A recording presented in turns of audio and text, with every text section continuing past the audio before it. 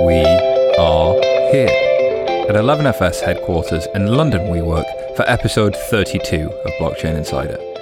Today we bring you the crypto markets be down, crypto comes to Puerto Rico, and we bring you a fantastic interview from Jameson Lopp. All this and more on today's Blockchain Insider.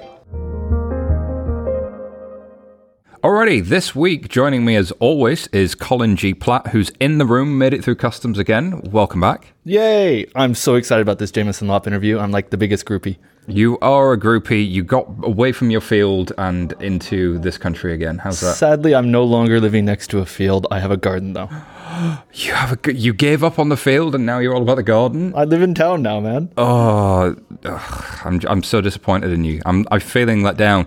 We have a great guest as well joining us other than Colin G. Platt. We have Sarah Feenan from Clearmatic. Sarah, how are you? I'm very well, Simon. Thank you for having me. Sarah, thanks for being back. You were with us once before, I think, on Blockchain Insider in the early days.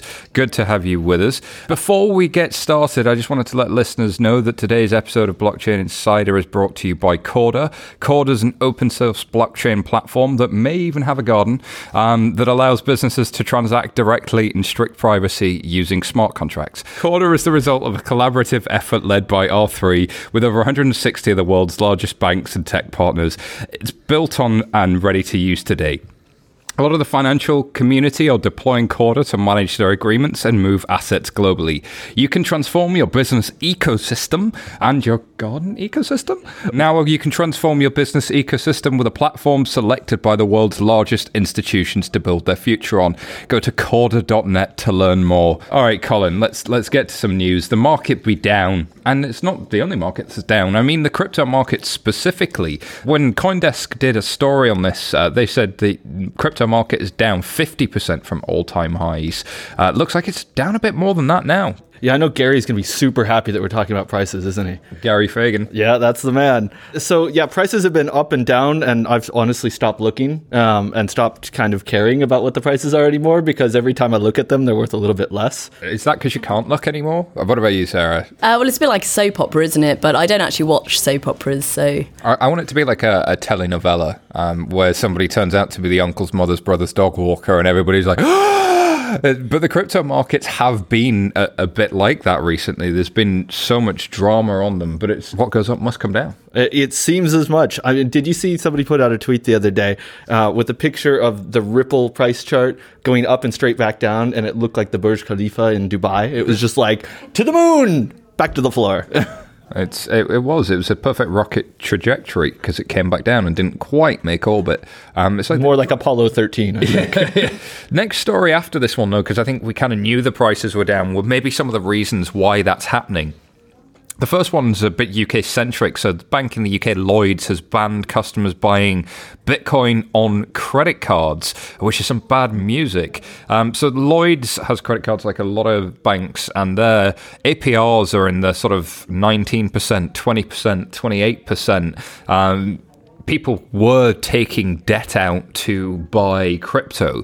And I think it did make a whole lot of sense at one point with the prices were going up and up in theory, but could it ever really make sense? I don't know. Anyway, the really interesting thing is if you look at their offerings, they have a 36-month 0% balance transfer. So if you were to go take out a load of debt somewhere else and you've now got a load of losses, you can transfer it to Lloyds. You can spread your loss around to the next credit card company that will charge you 30% a year. I know there was a few U.S. banks, JP Morgan, Bank of America. And Citi as well. And Citi as well that have done similar things in the U.S. I know some people are kind of upset saying, yeah, banks are coming back to try to kill Bitcoin because they realize it's their end. It is really fucking irresponsible to go out and think you're going to make millions of dollars by buying Bitcoin on credit with 30% interest rates. Look what happens when these things drop by 50%. You're in the hole. What are you going to do? And people are going to lose a lot of money. As we always say, this is Vegas, boys. Don't spend money you don't have. Don't spend money you don't have. Yeah, absolutely. Couldn't agree more. It's one thing buying it on debit, but taking out credit, we've just seen what's happened to the prices. You know, it's scary strange times right now. And I think this ban, comes to really benefit Lloyds. They say they're doing it in this release to, quote unquote, protect customers. But actually, are they more concerned about the risk of losses here? And are they concerned about what the rights are? If a customer comes to them and says, hey, I spent all this money from you and I bought a Bitcoin, but that good is damaged because the regulated position of cryptocurrencies isn't very well known. So I guess these banks are just kind of protecting themselves from that. But the question on this kind of comes back to, is it really the bank's roles and who picked it to be the bank's roles to decide what we can and can't buy? I mean, taking out credit irresponsibly is arguably part of the bank's deal when you take out a credit card, but telling you what you can and can't buy might go over and stretch that line. Yeah, I mean, that's how they make their money, isn't it? By us not being able to pay it back, or, not all of us, but I agree with you on not being able to buy certain things by decree of a bank, but equally it comes back to the consumer protection that credit cards offer, which say debit cards don't. And I can't speak for all of them because I don't know all of the rules, so feel free to tweet me if I'm wrong later, but that a lot of purchases are protected by certain credit card schemes and not debit card schemes. And a bank will not like uncertainty. So if it's uncertain as to whether or not they are on the hook for refunding you for the losses that you've had in Bitcoin, well, they're going to kill that risk. Whereas with gambling, it's fairly clear as to whether or not they're on the hook. So they don't mind you gambling. They don't mind you spending all of your money on anything, as long as it's profitable for them. I get the sense that this was not profitable for them, so they're trying to exit the business. I don't think it's really about protecting customers or gardens. All right, so next story is one from CoinDesk. As we speak right now, the CFTC and the SEC commissioners are giving testimony in front of various committees of the US government. And I think part of this is really in response to the massive build-up of price around cryptocurrencies. And a lot of people, I suspect, are thinking this is really at the end of a wave of regulatory mood music. And CFTC and the SEC especially have been towards the front of that. So any thoughts as to what's going on here, Colin? Yeah, so we've talked a lot about outside the U.S., some of the different regulatory points of view. And I mean, you get everything from Chinese regulators, local and at a national level, straight up banning most everything that comes into contact with cryptocurrencies and ICOs very specifically. And then you get the much more liberal ends of things with certainly some of the smaller countries. The UK has kind of been in the middle. We've talked about this a lot with the Prime Minister deciding that only criminals need them for, booze and hookers. But then you get the US just kind of hasn't acted much. And the things they have come out with have been very much of what we've been talking about. They want to protect consumers in investments. ICOs have been in the limelight. At the same time, they're still very open to innovation. And this is something we're definitely seeing from the administration, from Donald Trump and those around him, pushing. They want the United States to be on the forefront of innovation. And this happens to be one of those areas. Now, you can agree with that or not, but that's kind of become the mandate. So it's a very difficult road for them to walk down of, on the one hand, saying we want to protect people who could suffer massive losses from a 50%, 60%, 70% price crash in these things or buy into a fraudulent ICO, but at the same time recognizing that there is, in fact, innovation, and this could change things for the better. We just don't know what they are quite yet, so let's let them roll. I agree. There was somebody leaked or purposefully leaked one of the speech, basically, that's been spoken now. And it did highlight exactly that they're very, very positive on innovation. And I think that there is probably first mover advantage in setting the regulation, especially if you want to be seen at the forefront of that regulation. And as we know, these cryptocurrencies and blockchain in itself is cross-jurisdictional. So being able to set that is actually quite important. And I see no reason why, if it's sensible, other countries won't follow. That opportunity to set an agenda about how you regulate this global new emerging asset class, I think, is something that the US has grasped the mantle on quite successfully. Yeah, and it ties into their kind of control, but the US dollar being seen as the kind of global reserve currency. And so it makes sense that they want to set that as well. US dollar, US rules, denominate crypto in US dollar, and if it does become massive, then you have an option on that future, which... not for future the product, but an option on that possible set of outcomes. So the interesting thing about that is US, I think since 2013 under FINRA, said that they expect KYC AML. So since 2013, they've done what South Korea just did a few weeks ago and what the PBOC have now really started to enforce. That information sharing at the exchange level has been there for some time. The US has often been lobbied and pilloried as being not that progressive. I actually think it's a remarkably progressive regime. In the kind of stuff coming out of Clayton and Giancarlo's testimony was actually released. I don't think it was leaked. And some of the key bits in there, they're exploring as to whether or not you need specific regulation in terms of the trading platforms, but they're looking to bring clarity and fairness to the space. So the big challenge in the US is a lot of securities regulations are actually implemented on a state level. So if I want to buy cryptocurrencies, there are some exchanges where I can't buy them in my state. Now, how do you enforce that? How do you manage that? So I know there are a number of organizations pushing for that to be at the federal level, but there's always that states versus federal kind of set of questions that comes back into it. Yeah, and I think also on the topic of regulation, this is the first foray into trading on the internet that some sort of Main Street or retail investors might have had. So it's quite new to them to see what an exchange looks like in front of their screens. And it's all very exciting as well. And if we've seen over the last, say, 6 months, you could make a lot of money from it. So you can see why people have stuck. But also on the flip side, there are regulations that surround exchanges in the US and outside and in Europe as well. And the trading in cryptocurrency aren't afforded the same protections that other exchanges are, like ATFs. And on that point, there's actually a really interesting sentence, I think, in the released testimony, which they state, unfortunately, it is clear that some have taken advantage of the lack of understanding to prey on investors' excitement about the quick rise in cryptocurrencies and ICOs. And they actually quoted something that we've talked about a lot, that it was an SEC enforcement against what was, quote, so easy that it is grandma approved.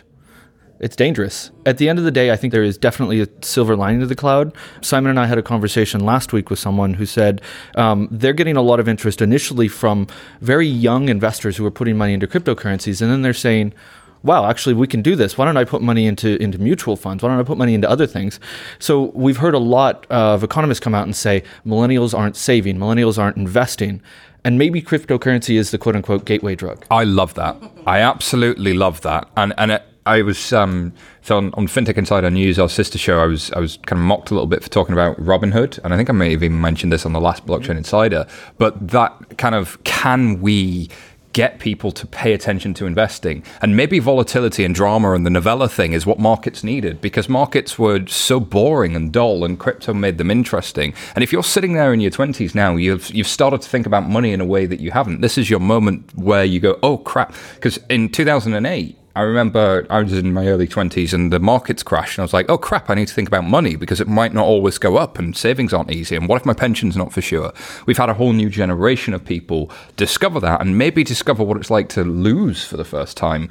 And so I think that's going to be the start of something. Yeah, I mean, that is very interesting. But if you sort of rewind 20 years further back than that, we were in a world where banking wasn't particularly sexy. It was a very normal job. It was very sort of, I know a lot of generational jobs were like that, one job for life and things, and then fast forward to 2008 and there's a big financial crisis, and our generation, or the people of our age, aren't afforded that same security of the generation before us. And do we think we're going to get even less security from the generation ahead of us? What if they don't get in early? Is it still another structure of the same kind of pyramid scheme?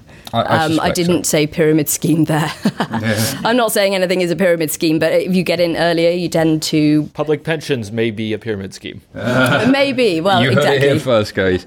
And I think on the back of this, look, we're going to see an EU directive coming in June around virtual currencies specifically. And so there's a silver lining, aside from making investors pay attention who hadn't paid attention before, and maybe the social benefits of that. There's also the fact that the cryptocurrency space was struggling for legitimacy. As these activities from regulators happen, they become more and more legitimate, and the excuses for banks not to support people who want to transact with this world become less and less.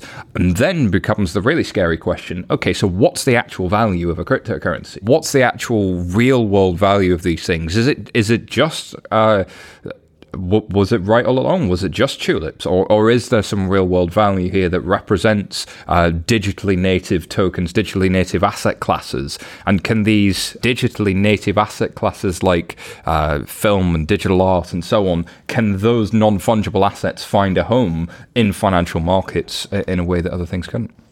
There's a story from Trustnodes saying that some US senators have introduced a bill. I was just going to leave it there because that was quite fun. But no, they're exempting tokens from securities laws. Now, this bill has not been passed, but it's interesting that some senators have gotten as far as introducing that bill. So what do you think about this one, Colin? I think there's lots of caveats around this. And of course, we'd love to have that idea of exempting tokens from securities law. But I think it's much more nuanced around it. I'm definitely not a lawyer. I barely understand any of it. And I understood that it's only in the state of Wyoming. So fantastic. But let's not take this as the United States Senate is looking at doing this. This is literally the least populous state in the US. It is very big for business because of tax reasons.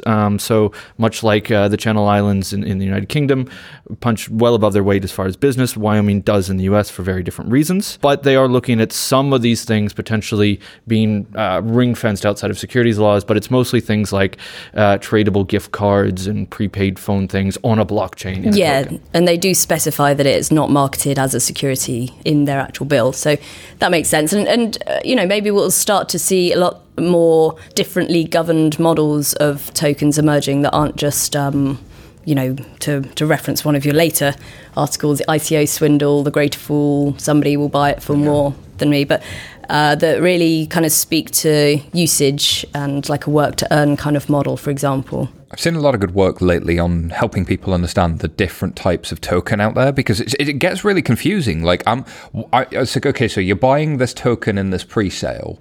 The value might go up or go down, but what is the token? Like, what is this thing I'm actually buying? What does it do? What does it get me? Because sometimes, like, it allows me to use a product that hasn't been built yet. Well, would I want to use that product? And is this team going to build this thing? Versus sometimes it's buying me a share of their future income, in which case, all right, so that's functioning a bit more like a security. It's a bit more like shares or dividends and that sort of thing. So there's really kind of a gap in the market for I think an industry level of coalescence around how do you actually define these things, and how do you help different regulators understand them? Because I think some people do have a point that not everything in there is a security, but a lot of it is. I think at the end of the day, where everybody's really trying to go is like Elon Musk and his flamethrowers, or not flamethrowers, and basically trying to bring in a load of cash to finance what they're trying to do. And they're doing that with tokens, and they'd like them all to be looked at like flamethrowers, when what they're really trying to do is dig a hole in the ground that won't pay off for another 30 years. But a lot of those things are securities in most, if not all, regulations around the world. And there are clearly things, and this is time after time, the SEC has said, we're looking beyond function. We're looking into what's actually happening inside of this thing. I love that idea that the Boring Company is like basically selling tokens, but they're doing it in a different way. They're selling you hats and flamethrowers. And that's a way to generate revenue for like drilling holes in the ground. That's going to take a couple of decades. Why you need a flamethrower for that, I don't know. But hey, maybe everybody that bought them gets to like burn the first car that comes through. They're buying Elon Musk, the brand, really, aren't they?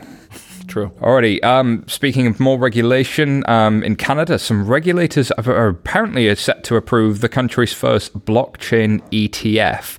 But it's not all as it seems, Colin. It is not. First of all, it's from Canada, so nothing's as it seems. Yeah. We do love the Canadians. So this is an ETF that has been provisionally approved by the Canadian regulator.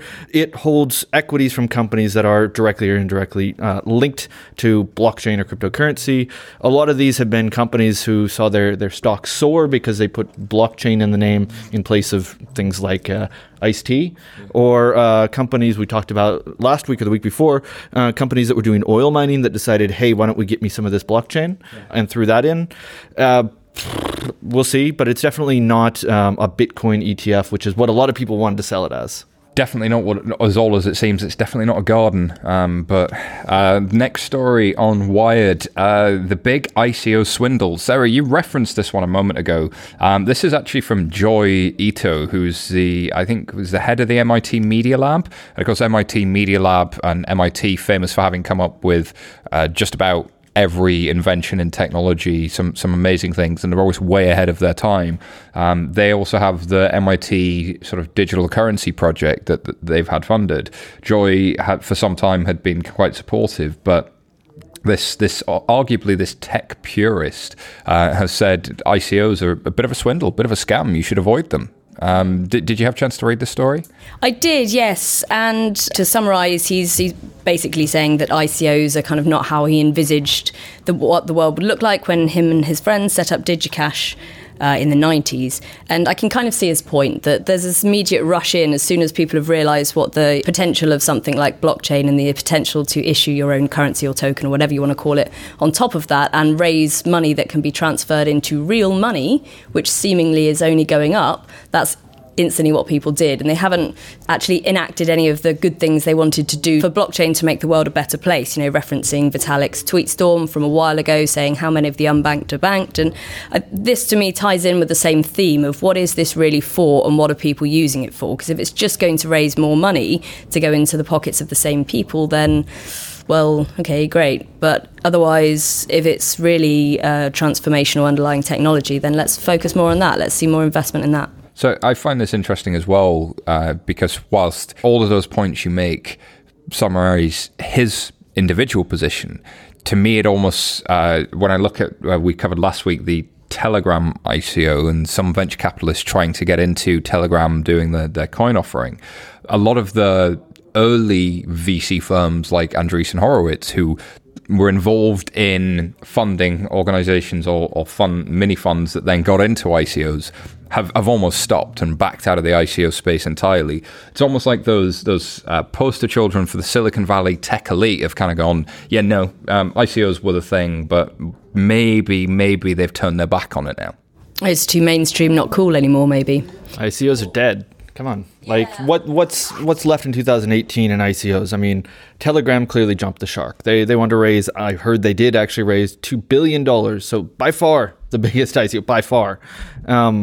What are they actually delivering? Like, who has done an ICO and delivered anything other than Ethereum? I haven't seen anything yet, but please, tweet at me if I'm wrong and you have delivered something. I think Elon did better with the flamethrowers. At least they work, right? That would be great to have a token ICO on flamethrowers. Why not? I wouldn't be surprised if somebody's done it. Can I take a slightly different take quickly on this? I think ICOs and cryptocurrencies, as a broader take here, is Bitcoin, cryptocurrencies, ICOs, all of this is one single package, is 9 years old. Right? And think of this as like a growing child into an adult. We're still at very rambunctious preteen times.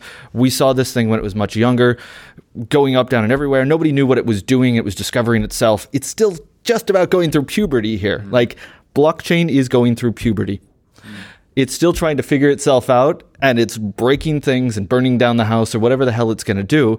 But it doesn't really know what it wants to be when it grows up. And we're all trying to figure this out. And I think that's very much this sense that people are saying, you're throwing money into a black hole and you're throwing it onto greater fools. At the end of the day, it might come to, be a live at home until it's 30 in the basement, or it might turn out to be the next CEO of a tech company. We don't know that yet. We're hoping it's the tech company and not living in their parents' basement until they're 40. Well, it could grow up to be Brock Pierce. Thank you. For those that don't know, Brock Pierce was a child actor in The Mighty Ducks. Indeed. And a story in the New York Times where Brock Pierce and several others are moving to Puerto Rico, and they are making a crypto utopia. So what they call Puertopia, they're going to basically try and get together and sell their homes and cars in California, establish residency on the Caribbean island in the hope of avoiding what they see as onerous state and federal taxes. And these men, almost exclusively men, have a plan for what they're going to do with their wealth. They're going to build a new city where the money is virtual and the contracts are public to just show the rest of the world what a crypto future could look like. Oh my God. Say your line. Come on. So it looks like some bros are brewing. This is not a good look, guys. Come on. You go right after Hurricane Maria has decimated the island. You brought in your millions. You don't want to pay taxes. You're going to buy up and build your own cities to live your own lives and whatever you want to do. Even the hedge fund managers that are down there escaping taxes are calling you out.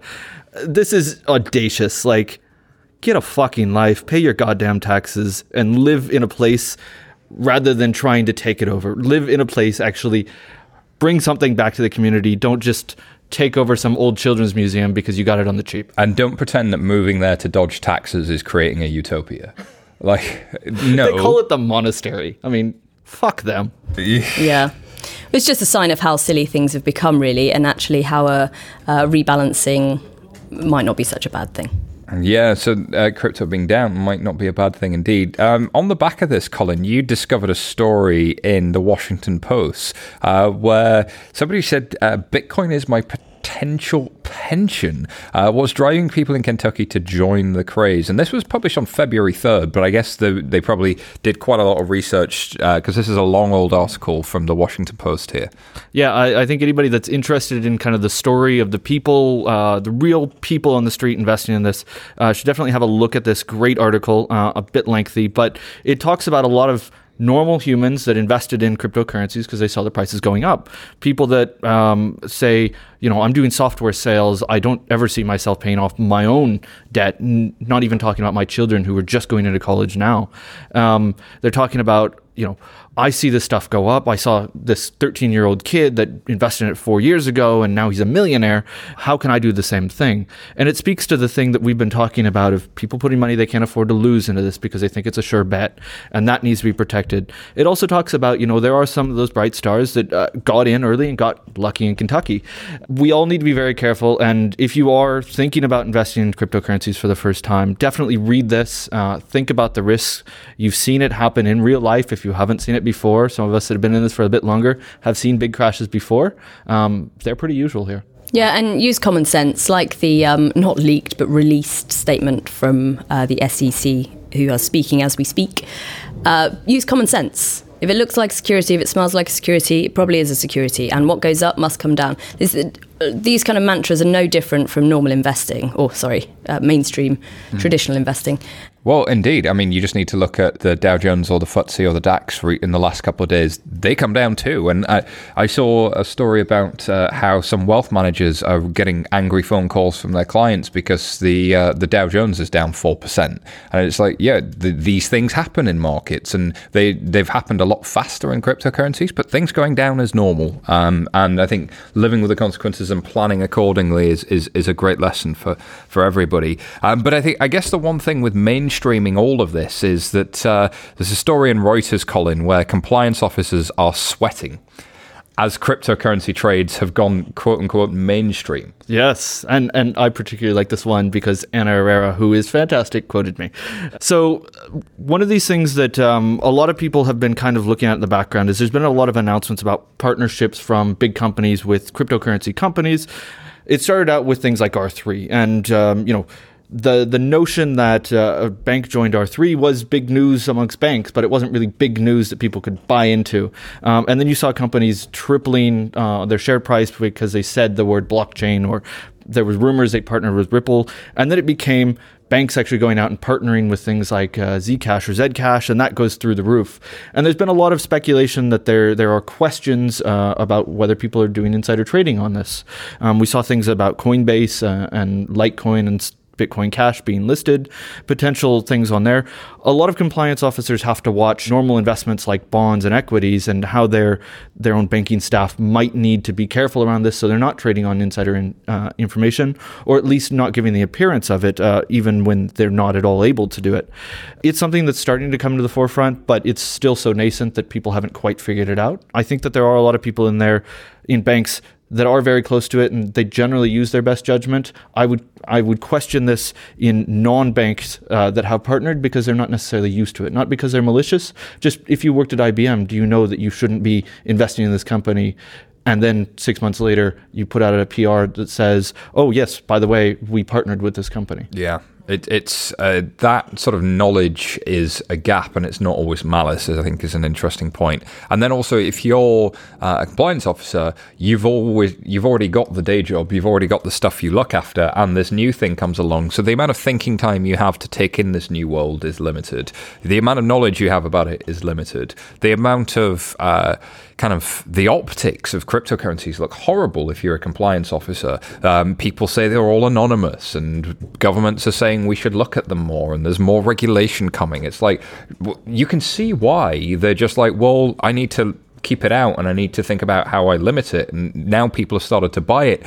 I don't know that that's an option anymore. I think you have to start to engage with, how do I put sensible limits in for people internally, but also for customers. And then once you do that, you actually come up the knowledge curve. And what I find kind of exciting and frustrating at the same time is that the technologies like cryptocurrencies give compliance officers something that they never really had before in terms of audit trail of transactions. The way in which you can follow the money from a transaction monitoring and an AML perspective, for example, throughout Bitcoin, and the way, therefore, they were able to capture the guys behind Silk Road and many other things is phenomenal. Like, you would kill for that inside the existing banking system. So, like, this idea that it's all bad, I don't necessarily agree with, but I can see why it looks all bad. Yeah. And I think that definitely people looking at this that need to understand as part of their job have to play with it. So there need to be sensible rules around it, as you say, to understand these benefits. And if you're just reading about it, you're not going to fully experience it until you actually play with it. If you want to learn more, do reach out to us, because both Colin and I have, and I know Sarah has as well, but spent a lot of time helping people understand this inside large organizations. All right, next story though. Speaking of large organizations, headline from CoinDesk, which really caught my attention. 2018, enterprise blockchain might be finally ready to break out. Colin, I think this was one of your predictions for 2018. It was enterprise blockchain to the moon in 2018. Where do I buy that coin? I think probably at your normal stockbroker here. There are a lot of things that have kind of gone quiet on the enterprise side, and a lot of people have said, "Oh, they're not doing anything." I mean, we were talking about this earlier. We were at R3 meetup last week, and I think the amount of excitement from techs that work at a bank was palpable in the room. It was about really geeky stuff, which generally excites me when geeks get excited about geeky things. Yeah. And a lot of it felt like the early days of going to the Ethereum meetups, and somebody goes, "Oh, look at this cool tool that I built for other devs inside of my organization that's now open source at a bank." And that's a big change. These things are starting to come. They're not going to be replacing systems in the next couple of years, but it's going to be those little things around the edges that go, "Oh, that makes my life a little bit easier." These legit developer communities are popping up. Like, it's actual developers engineering real things. And I think that's the big question about enterprise was it all going to be talk? And it doesn't appear to be that way, Sarah. No, for sure. I think 2018 is definitely the year where we'll see a lot of these things coming out of POCs. We've all seen POCs. It's about getting that kind of final investment and pushing things over the line. And I think the tooling is a very important point you make there, Colin, because that's always been one of the sort of the challenges, the hurdles to overcome in the blockchain space. So a lot of the tooling surrounding it is pretty horrible. But now I think that it's definitely maturing, and there's, people are starting to eat their own dog food, so to speak, and being able to use the tools for their own purpose and inside their organizations, which helps a great deal. So the story itself comes up with a couple of main themes, well, several main themes. Firstly, apparently the software is ready. I often describe the space as having three main actors in it. You've kind of got the R3 and Corda-based code bases and people using that and its strengths and relative weaknesses and how you use it. You talk about the Hyperledger kind of foundation and project and where, and there's probably two code bases within there. Obviously, you've got Fabric, but now Sawtooth has also hit 1.0, and a number of people using those projects and starting to move out of pilot towards production rollouts in 2018. And then, of course, you've got JP Morgan and Quorum. And, of course, the criticisms of those are out there. But those are probably your big three beasts. So well, the software, I think I'd throw the digital assets, got their own code base in there, and obviously they're moving forward with the Australia Stock Exchange. I think that's the fourth one to be watching if you're interested in this. It's still very behind closed doors. That would be the thing, right? So that's why I've called these the three. But yeah, and watch out for Clearmatics in 2018. We've just recently open sourced a privacy solution, a privacy and we've got another program of forthcoming open sourcing as well this year. Yeah, check it out. The whole Ethereum-based technology, probably, that there is a lot of interesting things going on, being built on top of or next to Ethereum, extending what Ethereum does in a public network, specifically for private networks. And I think you guys at Clearmatics were leading this very early. So definitely to be commended. To be fair, I should say that the JP Morgan Quorum stuff is heavily Enterprise Ethereum Alliance and Zcash sort of based. Yeah. And so actually, if I was to restate it, it would be the ETH-based forks for Enterprise, the Hyperledger-based projects for Enterprise, and then probably R3 and Corda. And you can group most things into those three, apart from some specific bespoke closed door solutions. But those are becoming less and less. So your Chain.coms, your Cobalt DLs, your Symbionts, they've sort of made some conversations about pilots and POCs and traction, but it's gotten a lot quieter lately, whereas those other names seem to have more momentum. But that could just be the optics. So just to recap then, the story says the software is ready, interoperability is moving forward. Apparently Ripple and Swift will change the game. That one, I think I completely disagree with. Because I don't know if Swift are going to change the game, and Ripple we've talked about plenty on this show. Bank POCs will evolve.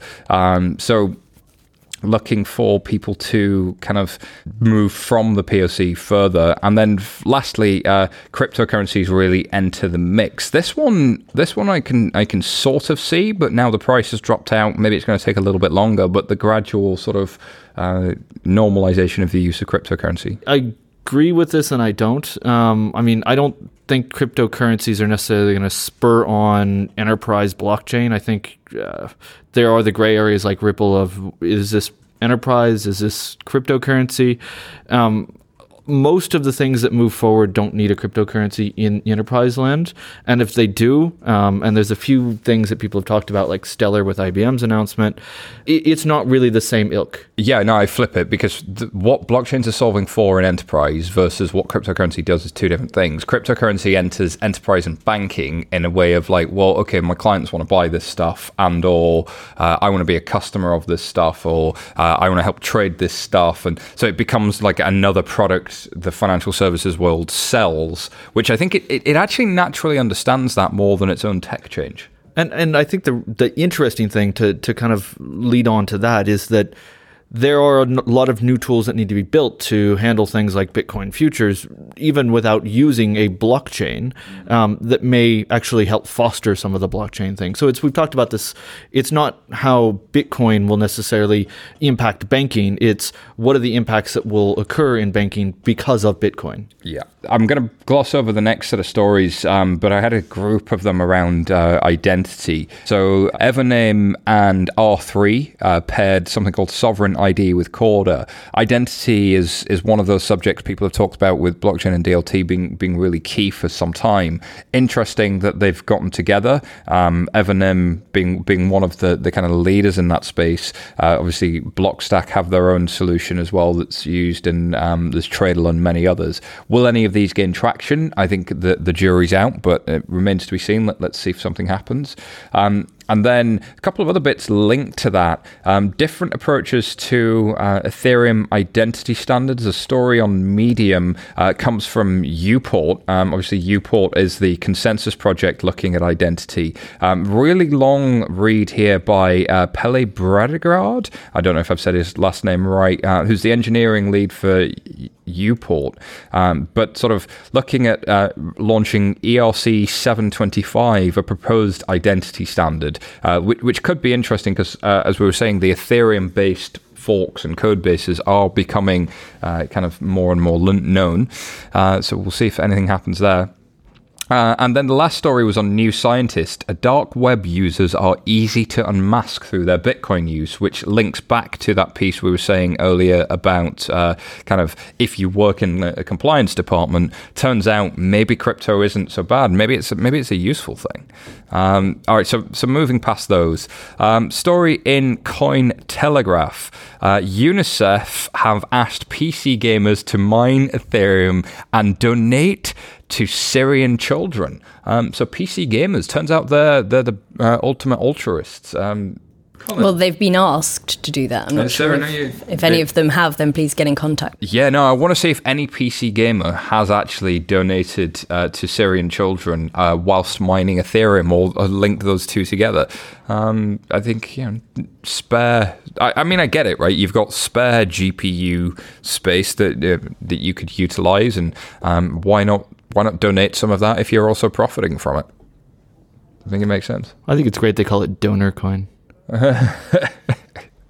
Yeah, good on UNICEF, right? I mean, I don't know if we've had enough of these stories where they're trying to link some unused capacity to doing something interesting. It's all been about like, how does somebody profit quickly? Well, there was folding coin that happened years ago. The project, was it MIT, does its folding at home, where basically you can donate part of your computer to do really complex calculations, to calculate genomes, or I have no idea what it's actually for, but you could get a cryptocurrency that you could then go and sell, was one of the ideas put on top of it. This is similar, I guess, to use your spare capacity.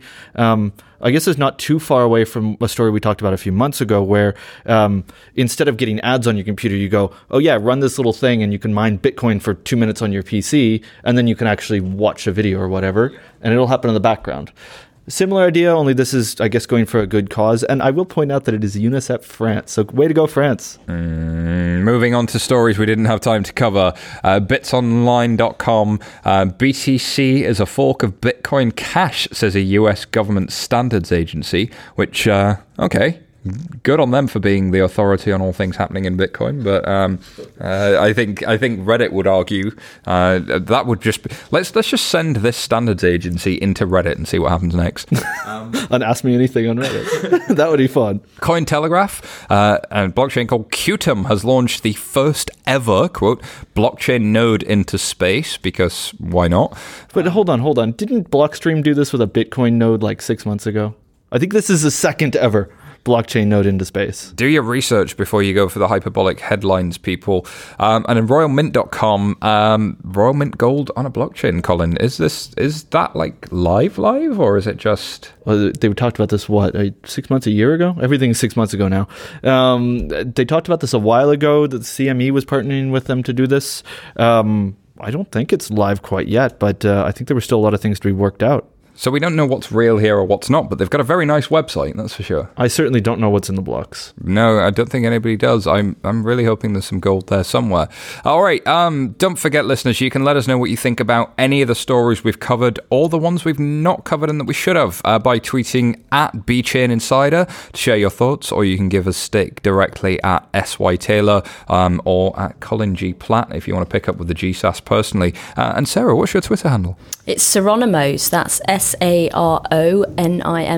So you mentioned a few times for people to tweet you if we're factually incorrect. I don't get a lot of tweets about factual incorrectness. I'm guessing it's because when people are listening to this... I mostly get hate mail. Yeah, although Gary Fagan does get in touch quite a bit, so who knows. Don't forget as well, you can head to fintechinsidernews.com if you want to comment on any of these stories. All of them go up there. All right, so we're going to head to an interview with Jameson Lopp from BitGo, and Yay! Colin's so excited. Great, so we have the pleasure today of being joined by Mr. Jameson Lopp. Jameson, how are you, sir? Doing well. Jameson, for our listeners who may live under a rock and haven't heard of you, could you tell us who you are and what you do? Sure. So I've been in the Bitcoin and crypto asset space for a number of years now. Basically got interested in 2012 and started falling down the rabbit hole and trying to understand it better. So I really just started looking at the code, making my own fork, and offering this sort of statistic dashboard that was geared towards Bitcoin developers so that we could better understand internal operations of Bitcoin nodes. And as I kind of went down this journey of mostly self-teaching, I wrote a lot about what I was learning, and after doing that for a few years, realized that I wanted to just go ahead and do it full time. So I've been working at BitGo for 3 years and mainly focusing on operational infrastructure for our Bitcoin and other like blockchain network wallets. So it's just a continual learning process for me. And I guess the final state that I've come to is that, this is a system that is still constantly evolving and changing, and it's really become a full-time job just trying to keep up with everything that's going on. So I try to do all the grunt work and distill that into little sound bites so that regular people who aren't, as deep into it as I am can try to keep up with all of the innovation that's happening. That's incredible, isn't it? Yeah, trying to keep up is a full-time job. That's a great statement, and it's so true. And of course, to help with that as well, your website, you have, I think, is it lopp.net, lopp.net? That's right. /Bitcoin. You have a list of kind of educational materials that is one of the links I send out most often onto kind of people just looking to deluge themselves into this space. So as you've kind of done the education piece, what are your favorite sound bites and what are your favorite common misconceptions? Well, one of the things that I end up saying to a lot of people is that, Bitcoin is not necessarily one specific thing, or it doesn't have any specific end goal because there's no authority to dictate what the final purpose of Bitcoin is. It is this sort of organic community project, and as a result, I would say it has actually changed over the years as to what it is targeting as we learn more about it, as we learn what we can do with it and how to extend the technology. So it can be very confusing because most people are used to having some sort of authority over any given system that can then say, well, this is what the system's goals are, and this is the roadmap for how we're going to try to achieve our goals. But there's no even official roadmap in the Bitcoin system. It's just people make proposals for changes. A lot of them get shot down. Some of them make it through the gauntlet, and we end up with new functionality. And other people just go off and start building without asking permission from anyone. And some of those projects fail, some of them succeed. It's a very startup like atmosphere. There was an interesting point you made in there about there's no official guidance. A lot of people point to the white paper. Obviously, I think when I first heard about Bitcoin, I read the white paper. I imagine it was similar for you. What do you say to people that say that is the vision or that is kind of the guidance, bearing in mind that, yes, we've learned more about it and things pivot? So we've even got, a certain group of people who are very keen on trying to follow what they believe is Satoshi Nakamoto's vision, who was the anonymous creator of the system. And you can read into the white paper and try to interpret different things, but it becomes just like any other sort of historical text. And so I'm seeing people really create dogma around their interpretations of different quotes from Satoshi, whether that's in the white paper or on forums or whatever in the several year period that he was active before he disappeared. And my main response to that is that, first of all, Satoshi left. So as soon as he stopped contributing to the system, he no longer has a voice. His vision is basically irrelevant. The only thing that matters is the sort of collective vision of the people who are currently participating in the system and trying to improve it. So, you can sort of take a historical view and say, well, I'm going to try to do what Satoshi wanted, but my belief is that if you're going to do that, you should at least say, well, this is my perspective, and I like what Satoshi liked, and these are the reasons why I think we should try to do this. Not just, make appeals to authority to a figure that is no longer really a part of the active community. It's an interesting perspective because it starts to resemble a religion, and this is something Colin said for some time, is the Bitcoin space does have a lot of similarities to a religion insofar as it starts out with a text, and then it becomes lots of warring factions for the true Bitcoin, the true belief. What is the right coin? What is the right one true God? And there seems to be more and more of them. How would you sort of summarize some of the challenges that have been created in the recent years around scaling? And would you say that's Bitcoin's biggest issue, or would you say there are other things that face it as well? I mean, it's definitely been interesting to see how this has all played out. So, we had about 3 years of very vigorous debates. And while there are certainly a lot of similarities to, religious or propaganda type wars, the interesting thing about forking in general, and forking in open source software has been a thing for decades now. But the entire point of being able to fork a software or fork a blockchain, fork an open system, is that this provides you for an avenue, a non-confrontational, non-violent avenue to change your perspective of the system. So whereas like in political systems, we generally see like a democracy or representative democracy where, whoever can get 51% of the votes basically gets to impose their perspective on the other 49%. In Bitcoin, that's not how it works. If you get 51% of the votes, and there's 49% who are against whatever change you're trying to make, then instead of you being able to force them to accept your new rules, you have to go create a new network. And now the network's split, and each perspective gets to basically compete in the marketplace to see, who can offer the best properties of money or whatever other functionality the system is offering to users.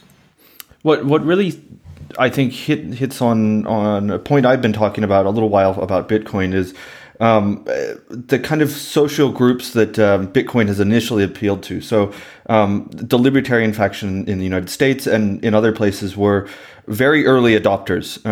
We can talk about criminals for economic reasons, Silk Road being kind of the front foot of that. But I think libertarians were even earlier than that.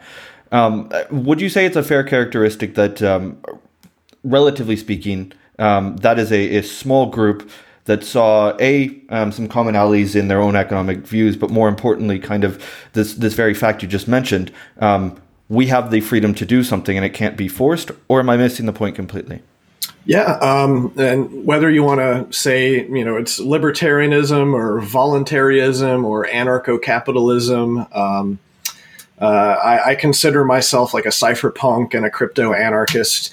And so I originally got interested in the system, both from a technical standpoint, because I'm a computer science major, but also from a philosophical standpoint of money is this, abstract concept that I believe belongs to all of humanity. I don't believe that any person or any group has a special claim to being able to dictate what money is. So, over most of history, you've had some sort of authority and power, whether they're, political in nature or central banks or whatnot, that has basically dictated the specific properties of the monetary system.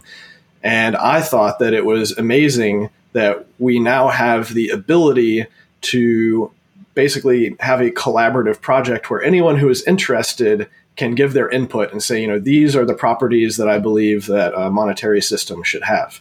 So from that standpoint, I think that it will always be rooted in some of that philosophy and ideology. But of course, as we've seen different waves of adoption happen over the years, you see people coming into the system for different reasons.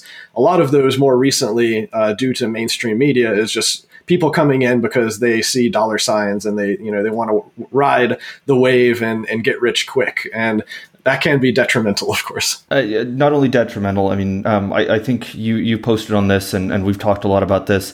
Bitcoin's an experiment, and we like to say, if you're new to it, never put money that you wouldn't be happy taking to a weekend in Vegas. I know a lot of people that have been in it for a long time are very heavily invested, not only from a monetary point of view, but also their time. People like you know a lot about this, and I think you know the risks you're taking and the experimental nature of it. But anybody else getting into it, you may get rich, but you very likely will lose a lot of money on at least a short term. Yeah, and I mean, I've lost money in a number of different incidents. In fact, I just had an incident this week where I realized that a wallet that I had been working on for BitGo last year that I had put a decent amount of money into was actually corrupted. And so I'm currently working to see if I can possibly recover that, but it's not looking good. And it was a non-trivial amount of money in there. But that's kind of, especially when you're a developer in this space, it's one of the risks that you take. But early adopters of anything in general are taking inordinate amount of risk compared to what the mainstream people will end up taking, because by the time it's ready for mainstream, most of those bugs and kinks will be worked out. And so, that's one of the reasons why it's high risk, but also potentially high reward from an investment standpoint. No, it's an interesting perspective. I guess you say when it's ready for mainstream. Implied in that statement is that it's not ready for mainstream yet. And yet, Colin and I sort of talked late last year when we were looking at all-time highs for Bitcoin of the $19,000, that I felt like the mainstream had moved in, and perhaps the mainstream had moved in too early because there was a risk of getting burnt. You may have seen that in some Reddit forums, the suicide prevention hotlines are kind of becoming the main thing because, this ready for mainstream thing could be a while away. Do you think we are some time away from that, or do you think it's actually that it's just a case of building the right user experience? The tech is ready. The tech is definitely not ready. So I would say that you might believe that Bitcoin and crypto assets are mainstream, and that's because of the mainstream media coverage. So I think I saw some stats recently where more than 50% of Americans have heard of the word Bitcoin, but less than 1% of them actually own any, much less really understand the value and the utility of the system. But even from a technical scaling standpoint, there's no way that any of these blockchain systems can currently handle mainstream like transaction volumes.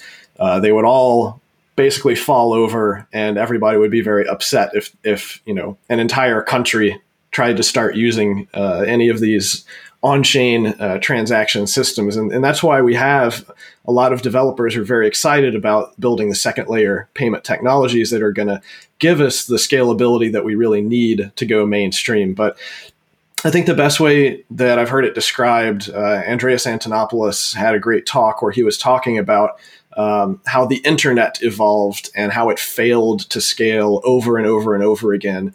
And, in the early days, like 56K dial-up internet, there were a lot of things that you could not do because you simply did not have the bandwidth, and the user interfaces were just not ready. But over the years, we continue to build additional layers on top of the technology. The hardware continues to get better, and we're able to realize really the dreams of what a lot of people are thinking of today, but just reality is not there yet. So from a lot of technical standpoints, I think it's not ready, but also there's an issue of almost like a cultural or perspective change that I think is required. And that's because we're moving from a type of system that has been in place for pretty much all of recorded history of having trusted authorities that you can go to if you have a problem, and they'll fix the problem for you, to going to a system that requires you to take ultimate responsibility for any screw ups that you might have. And so the result of that is that a lot of people who get into these systems right now who don't have the right mindset can very easily make a mistake, be negligent. There's a million ways to lose your Bitcoin, and pretty much everybody has lost Bitcoin in one way or another if they've been in the system long enough. That's one of the sort of constants that I've seen from talking to anyone who has been using it for a number of years.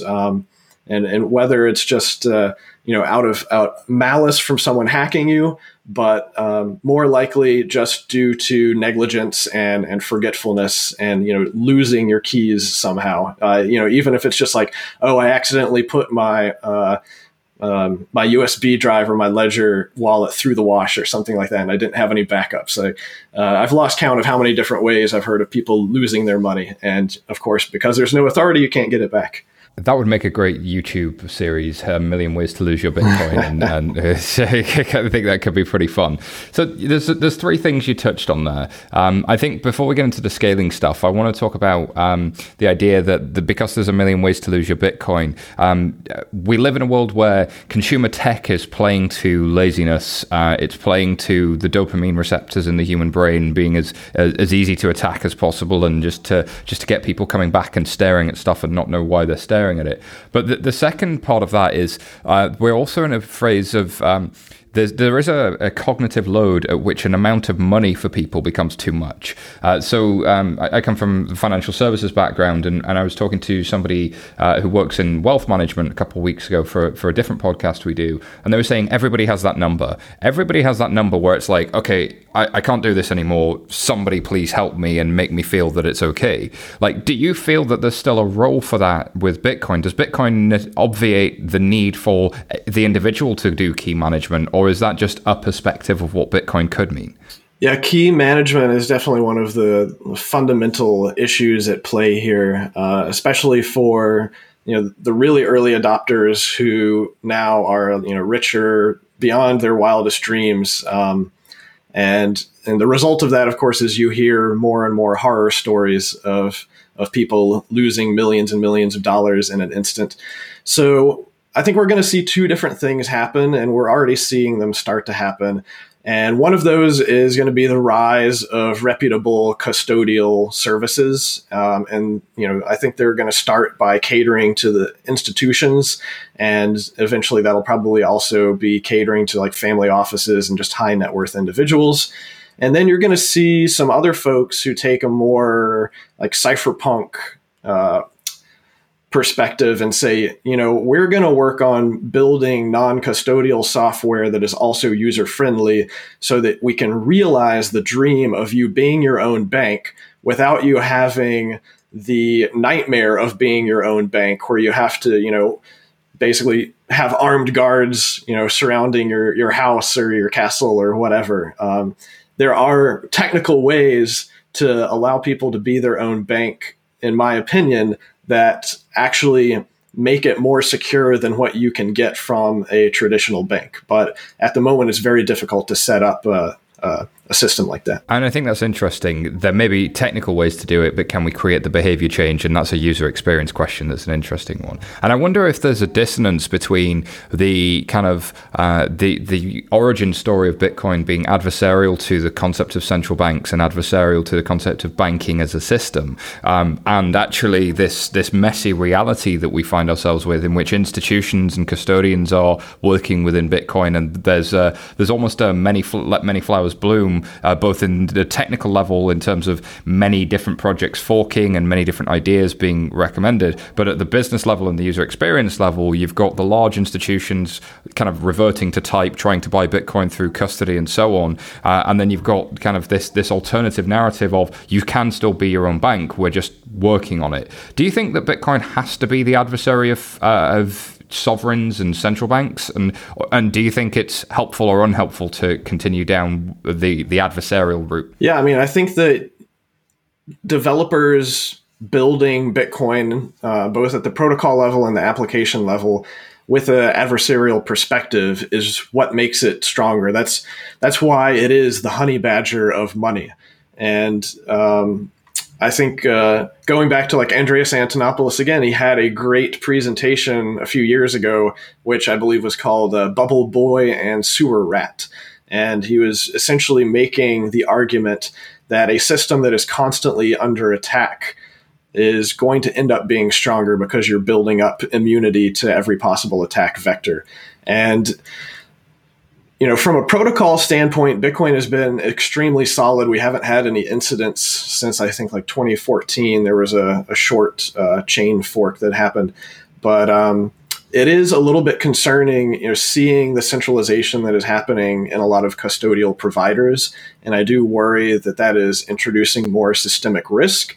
But I'm optimistic because I'm seeing these technologies, especially Lightning Network and related stuff, that is going to, I believe, increase the competition in the exchange space, so that in a year or two, I expect we're going to have a lot of decentralized exchange software that people will just be able to download, run locally, and be able to exchange crypto assets truly peer-to-peer in a trustless fashion that does not require them to deposit them into a custodial exchange that then has all of these systemic risks where they might get hacked, they might freeze your account due to AML KYC, or they might just fall over under the load of trying to serve all of the requests of other customers. And so building decentralized, permissionless exchange software then results in us having this big, wide network that is the quote-unquote exchange. And once you get that distributed out amongst many different computers, then you've gotten rid of a number of different attack vectors, including denial of service issues. It's an interesting tension that we find ourselves with between kind of the need for faster, better infrastructure that reverted to centralization. And if you think, you used the metaphor of the internet earlier, the early cypherpunk movement around the internet was trying to rebuild the individual's relationship with how we're governed. And I think there was a lot of ideology that's not dissimilar from what we see in the Bitcoin movement. There's definitely, though, I think, as there were some design choices made as the internet evolved that did give it some elements of centralization and some elements of government control. And indeed, the business models that evolved after it appear to have been more centralized than ever. The layer above the internet now, you see the tech giants of these winner-take-all platforms. Is it just that we're fighting human nature by trying to decentralize it to a certain degree anyway? And but before we get into that as well, we've kind of floated around the idea of scaling. You've mentioned Lightning Network. You've mentioned SegWit. Give us a tour of what they are and kind of where they're at in their development. Sure. So you have a couple of different perspectives of how to quote unquote scale these blockchain networks. And one of them is a more naive, straightforward way that just says, oh, let's increase the size of the blocks and allow more data to go into them. And that, from a computer science standpoint, is known as vertical scaling. Whereas we have a bunch of people who want to take a different approach, which is to try to minimize the amount of data on the blockchain and instead scale using multiple layers of technology and scale in a way that would be considered horizontal scaling. So in very high level terms, vertical scaling doesn't work very well in the long term because you end up having to buy more and more expensive computers to process all of the data that you're throwing at them. Whereas horizontal scaling means that you're basically dispersing the load across many, many computers, and thus you're able to use cheaper, low-cost computers to run whatever application you want. And this was actually something that I was very involved in my previous job. I was working basically as a cloud data engineer doing large-scale analytics for a marketing company that would send out hundreds of millions of emails every day, and we would then have to crunch through all of that data, terabytes and petabytes of data as quickly as possible. And so we had thousands of machines that were running and crunching all of these numbers. So I've definitely seen the cost difference between vertical and horizontal scaling. And what we're trying to do with Bitcoin is scale in a similar way that the internet itself scaled. And that is by basically building multiple layers on top of each other. So if you look at the way the internet is architected, it's a 7-layer software and hardware stack. At the very, very lowest layer, it's the Ethernet layer. And basically what that is a broadcast global type of data transmission, where you put data out there and it goes to everybody else on your local network. And that is really how the Bitcoin blockchain works. You make a transaction, you broadcast it on the network, and literally everybody on the network gets that transaction, validates it, relays it, and stores it forever on their hard drive. This is terrible for scaling. This is like the least efficient type of database that I believe has ever been architected. But it was required in order to solve a double spending problem, the Byzantine generals problem, which was, pretty innovative on its own. Of course, the trade-off is it's very inefficient.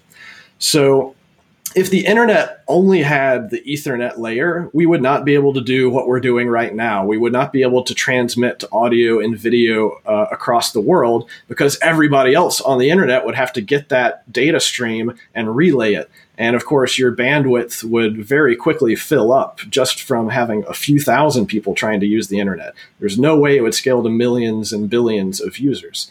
So instead, what they did with the internet is they created these routing layers on top of it, so that your data is actually only hopping through the minimum number of other nodes on the internet in order to get to its final destination. And this allows us to scale much better, because we end up using a lot less of the sort of global available bandwidth. And you can make an argument that that is more centralized, but it is much more efficient. It's still, however, permissionless, because if one of those nodes along the route that you're using to send data back and forth, if that node starts to become a bad actor, or they get knocked offline, or anything goes wrong, that's okay. You just route around them, use some other nodes, and now you have a new path to use for your data transmission. And so that really is how the Lightning Network works. Is that we anchor into the Bitcoin blockchain to create something called a payment channel. And then we have a bunch of nodes that have payment channels connected to each other, and they are routing data back and forth. But in this specific case, the data represents monetary value. So now you can have this network mesh of nodes that you can find a number of different paths to route your money through very quickly.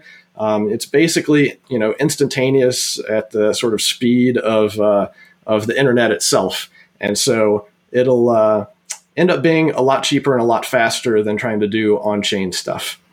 And as for SegWit, very high level overview of that is that it's just fixing a tiny flaw in the Bitcoin protocol called transaction malleability. And that allows us to create these payment channels, which then allow us to transmit these Bitcoin transactions between each other off-chain, without broadcasting to the entire network. It basically gives us some additional cryptographic and game theory guarantees that enable the Lightning Network to work. And the Lightning Network is really complicated. To put it in perspective, the Bitcoin white paper was about 9 pages, and the Lightning Network white paper is about 60 pages. So it's more complicated. It involves a lot of game theory, and it does provide a slightly different security model, but it also provides a lot of amazing benefits. On the scaling aspect and moving away from Lightning, which I think is fascinating, and people are interested, definitely check out the 60 odd pages of white paper. There was a really big effort to look not only at implementing SegWit the middle of last year, but something called SegWit 2x. And we've talked about that a lot on the show, so listeners have an idea about what's going on there. A lot of people were against that. So in short, for those people that don't remember, it was implement this segregated witness that you talked about, which fixes this malleability, but also do a bit of this horizontal scaling to double the block size effectively without accounting for the SegWit, because I know that skews numbers. Why was there a pushback against that? And can you talk a bit more about hard forks? Sure. There was pushback for a number of different reasons. One of the main reasons being that this was an agreement between a handful of enterprises. It happened at the Consensus Conference in New York. I happened to be at that conference, so I was not a part of any of the discussions, because that was only really like CEOs that were part of that New York agreement. So this left a bad taste in a lot of people's mouths, because it was done, quote unquote, behind closed doors. It was not this open process of trying to go out to the community and find consensus. It was rather just, a small group of enterprises that have their own specific interests trying to create consensus and force it on the rest of the network by getting a bunch of miners to agree with them and claim that they were going to go and hard fork and put all the hash rate on the new fork. But from a even higher level, like non-governance standpoint, one of the reasons that a lot of people are so opposed to just increasing the block size is because it creates greater resource demand for those of us that run fully validating nodes. And fully validating nodes are what you have to run to have the strongest security model that the protocol offers. And when you're doing that, you have to download and validate every transaction that has ever happened in the entire history of Bitcoin. So even just doubling the amount of data that's going in can very easily make it grow at a larger and faster rate, and would price certain people out of being able to do that from a computational standpoint. So eventually I think that we are going to need bigger blocks, but we've seen a number of different entities show us over the past year or two that they are using the blockchain very inefficiently. And one of the biggest entities that is doing that is Coinbase, for example, where every time you want to do a withdrawal from them, they will create a new transaction with a few inputs and one output to you and one change output back to themselves. And they could easily make this orders of magnitude more efficient by batching up those transactions and just creating one transaction that pays out to like 100 people. From a data size standpoint, that would be much more efficient for the blockchain. And so if you look at the blockchain as this communal resource, then you realize that it's subject to sort of a problem of the commons. And when there are no fees or very low fees to use this data and get your transactions stored on 100,000 computers around the world, you don't have a great incentive to be a good steward of this resource and use it efficiently. And that's one of the reasons why, even though a fee market can be very frustrating for a lot of users, and it can be somewhat unpredictable, that is really the only way that we can think of having an incentive for users to be efficient in how they're using this communal resource.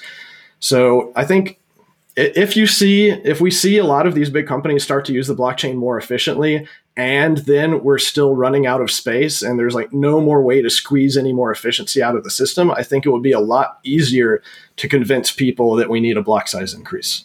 It's a bit similar to like a toll road, right? If the roads are free, you'll drive 5 miles down the road to go pick up groceries 10 times a day if that's what you want to do. But if it costs you $10 to do it every single time, you might think about grouping some of those things together.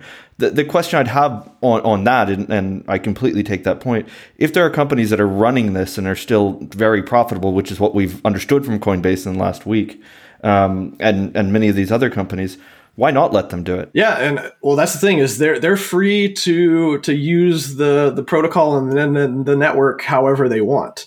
And I think one of the reasons that we've seen it go so far that even when transactions could be like $10 or $20 transaction fee, and they still just keep doing this inefficient method of using the blockchain, I think that a lot of that is because they're passing the fees directly on to their users. And so the company itself might not see a huge incentive to be more efficient in their usage.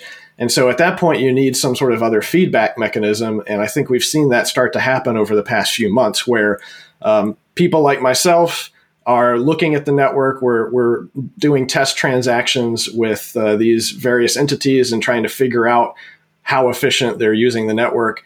And if they're not doing a very good job at it, we just put it out there. We publicize the information and we let the users of these services know that they could be saving a lot of money if these companies would just, adopt a few new methods and adopt a new technology like SegWit.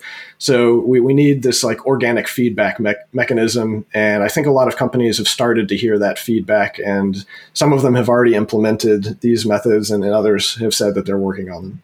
Can I take a bit of a transition here into Bitcoin maximalism? This is something I've heard people call you a Bitcoin maximalist. I don't know if you agree with the title, but could you tell us what Bitcoin maximalism is, and maybe why Bitcoin maximalists see Bitcoin as different, better than everything else that exists? Yeah, I mean, I think it basically comes down to some of the theories around money itself, that, the best money is going to basically crowd out all of the other types of money. And because money is a network, the larger the network is, the more value it has. And so there are a number of reasons why it makes more sense to have one big monetary network than 1,000 little monetary networks. I'm not so sure that I consider myself a maximalist. I mean, I do believe that Bitcoin and the developers and the people behind it have a very conservative approach, and that they're going to end up writing like the most efficient forms of adding functionality to these consensus systems that are safe for everyone. And there's a number of different trade-offs that are going to happen over the short term and long term due to that. And I think that has allowed some of these other systems to pop up and compete with Bitcoin for a number of different things. But over the long run, especially if you're looking at like the Bitcoin perspective versus the Ethereum perspective, or versus the Bitcoin Cash perspective, I think that over the long run, Bitcoin is going to emerge as the superior technology.